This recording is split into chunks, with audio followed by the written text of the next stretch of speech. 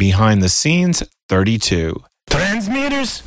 We don't need no stinking transmitters. This is Behind the Scenes, an inside look at what it takes to put together a podcast and make it work. Check it out. Check it out. Check it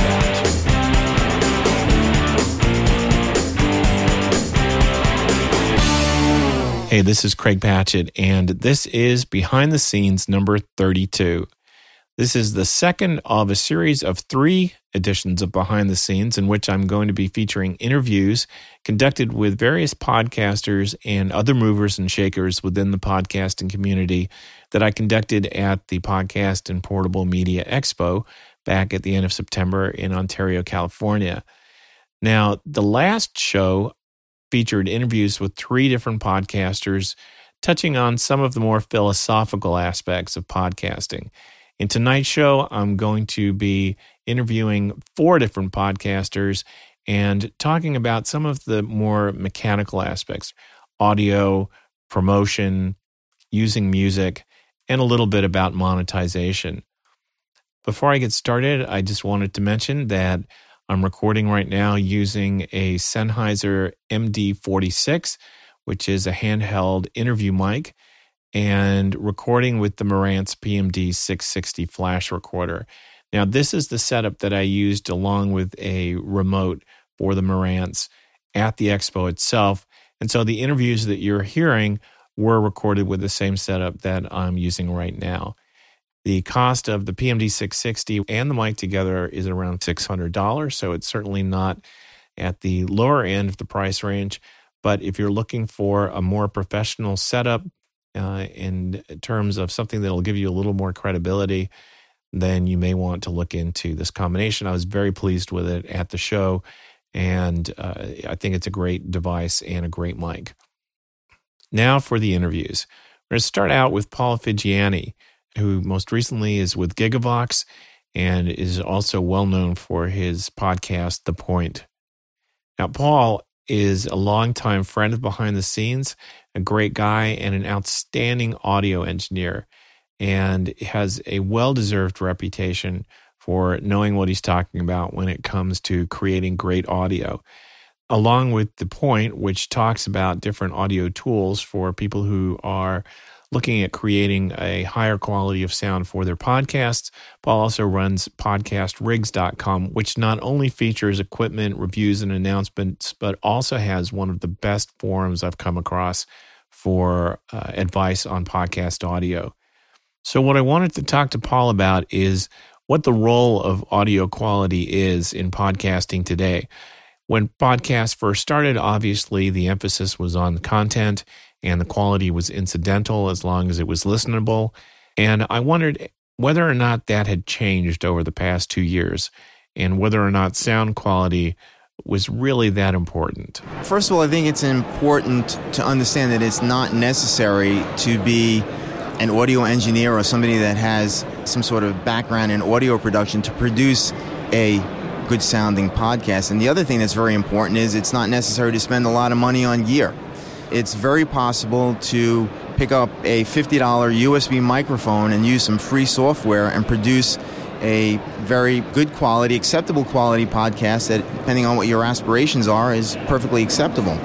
However, in my opinion, I think that if you're looking into monetizing your podcast and hopefully increasing exposure and attracting sponsors, I think audio quality, audio production, having some people that are experienced within that field to advise you in terms of what software should be used, what techniques should be used, I think it's a very important issue, and I think it's going to set you apart from those who are just treating podcasting as a hobby as opposed to a business.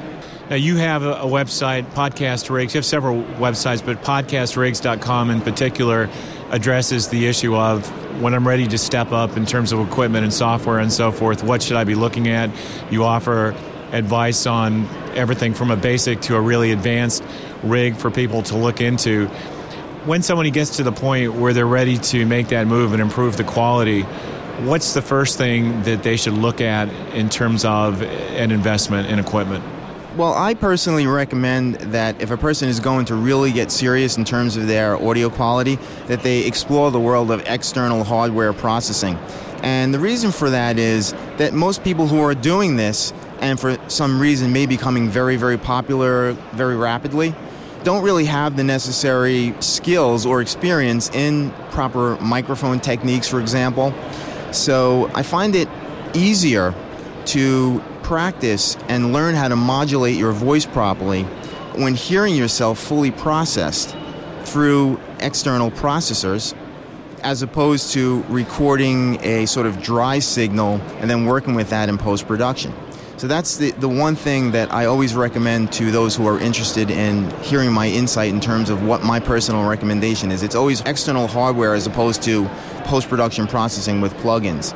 And again, most of the people that are gaining rapid popularity have very, very little experience with proper microphone techniques specifically.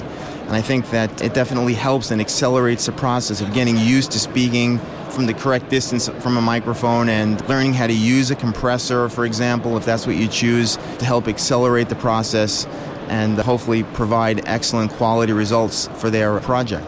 Now, a lot of people, when they think of external hardware, all of a sudden the dollar signs start ringing up in their head, but actually external compressor limiters can be quite inexpensive.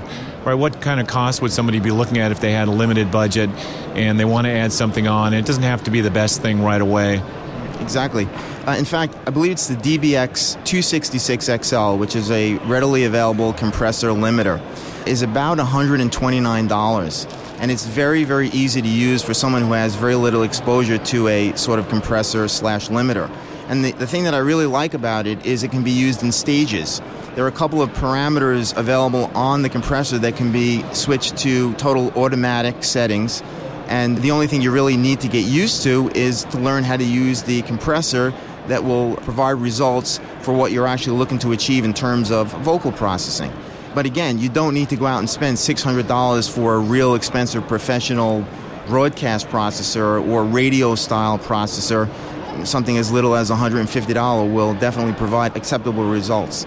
Okay, and then of course, this kind of equipment can also be found on eBay for even lower prices as well. Well, thanks for your time, Paul. Thank you, Craig. Next, I talked with Brian Ibbott, the host of Coverville. Brian has been around podcasting almost since the beginning and has had quite a bit of experience, obviously, with using music in podcasts. And I wondered how Coverville has evolved over the past 2 years, especially with respect to using music in podcasts. It's turned into a much more independent music show than it ever used to be, which is great. It's a chance for like independent artists, independent labels to send me stuff and kind of showcase their own material. I'm still paying the ASCAP and BMI because I still have to do the songwriter credit, but now I'm getting the stuff legally from independent artists and independent labels who, quite frankly, are as good or better than some of the commercial stuff that you hear these days. Now, how has your listener base responded to that? Are they excited about getting exposed to the new music, or do they kind of express a regret that the old format has changed? If they've got any regrets, then they've shown it by just not subscribing anymore, but my counts continue to go up according to FeedBurner and the vaporware of podcast numbers. But I get requests for independent artists now. Somebody will go to a club and see this guy do a great rendition of like an Alanis Morissette song on a guitar, just an acoustic version, and they'll pick up a card, send the information to me, I'll get in touch with the artist and say, hey, can I put it on Coverville? And they're excited about it. That was the thing I was afraid of, was that listeners would only be able to request the stuff that they know of, the commercial stuff that they're aware of. But a lot of listeners go out to these clubs, they hear independent artists, they have a friend who's in a band, so it's great. The direction of exposure is going that way. Is there an opportunity for podcasts that are featuring independent music to use that as a way to get an income for their podcasts? I don't know. I mean, probably the best way to do it is to partner up with a label or partner up with a group of labels and have some sort of affiliate kind of, when I play these bands, if somebody goes and buys their album, I get a 10-cent cut or a nickel cut or something like that.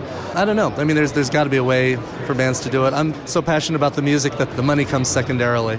What about the labels? Speaking of them, have they approached you and expressed an interest in providing material for your show? Absolutely. I get about a half a dozen boxes a week, some with 1 CD in it, some with like 10 CDs. Koch Records up in New York sent me a huge box full of CDs, and I still have enough material for like months just on what they've sent. Okay, well, great. I appreciate your time. Thank you very much, Craig. It's good to see you. One of the most important books on podcasting to be released recently is called Promoting Your Podcast and is written by Jason Van Orden. Promoting your podcast is probably one of the most important and least understood aspects of podcasting once you get your show up and going and all the kinks worked out. The next step, obviously, is to try and build up your listenership. And that's what Promoting Your Podcast is all about. I asked Jason how the book came about and what his basic marketing philosophy is. Well, the reason I wrote the book is because I know that it's just a number one want and need, I think, of podcasters once they get in there and they get, like you said, get their content going. After that, universally, whether you're beginner, advanced, intermediate, corporate, indie, whatever, you're thinking, well, now I need more listeners. If I'm creating this thing, I'd really like people to listen to it. And so that's why I wrote the book. And it was just a brain dump of all these ideas I've had as a podcaster, as an internet marketer. And it's all just cost-effective, easy, basically free ways to attract people towards your podcast. Now, the biggest thing that I think that podcasters need to get past a little bit is realizing you have something of value, and marketing doesn't have to be like this intrusive, icky thing. It's just go out and find people who are going to be passionate about what you have to say, just like you are. And if you believe that you have something of value, put that in front of people. You're really actually doing them a service. They're going to come and just enjoy and really connect with what you have to say. And so if you keep that mindset, hopefully marketing becomes fun because you see it as connecting with other people like yourself and bringing them the value that you're offering. So it becomes a connection that way. And then marketing becomes a lot more fun. And so that was kind of my marketing philosophy that I also try to get across in the book is get your message in front of people who are likely to enjoy it and want to hear what you have to say. So for somebody who's interested in applying this, what's the first step that they should take? Well, the first step, if you haven't started your podcast, is just to spend some time actually thinking about what's your niche, who are the potential listeners you're going for. Because I think if you carefully define your niche and you really have a good idea of who the listeners are going to be, it's going to be that much easier than to know what content to create for them and how to market to them and where to find them.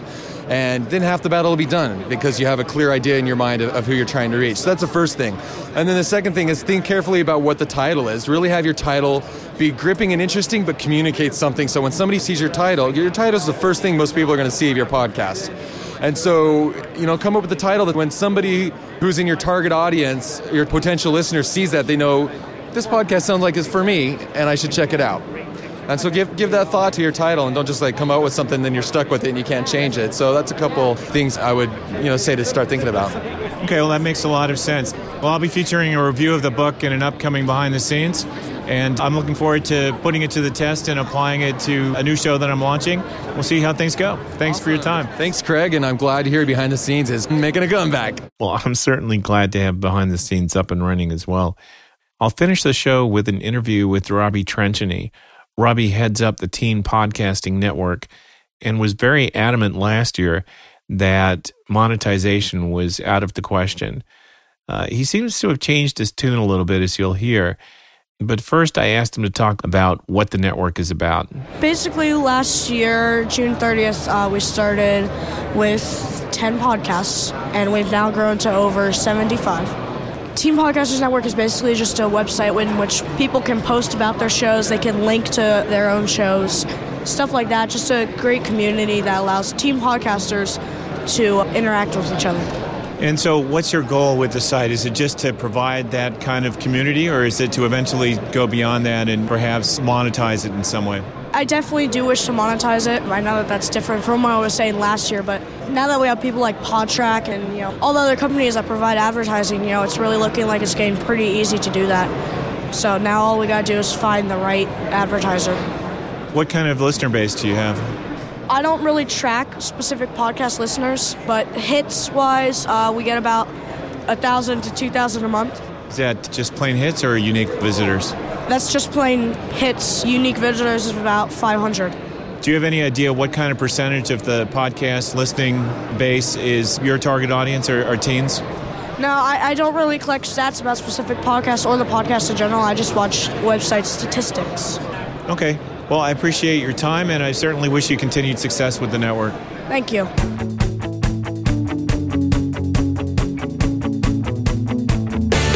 And that wraps it up for this edition of Behind the Scenes.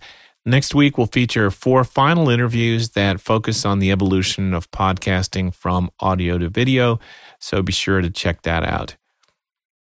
If you'd like to leave feedback for the show, please visit the homepage at btscast.com, and that's BTS as in behind the scenes, of course. You can also reach me at craig@godcast.org or leave voicemail at 815-301-8600. Welcome any and all feedback, and would be more than happy to play your feedback in a future edition of the show. This is Craig Patchett, and until next time, God bless.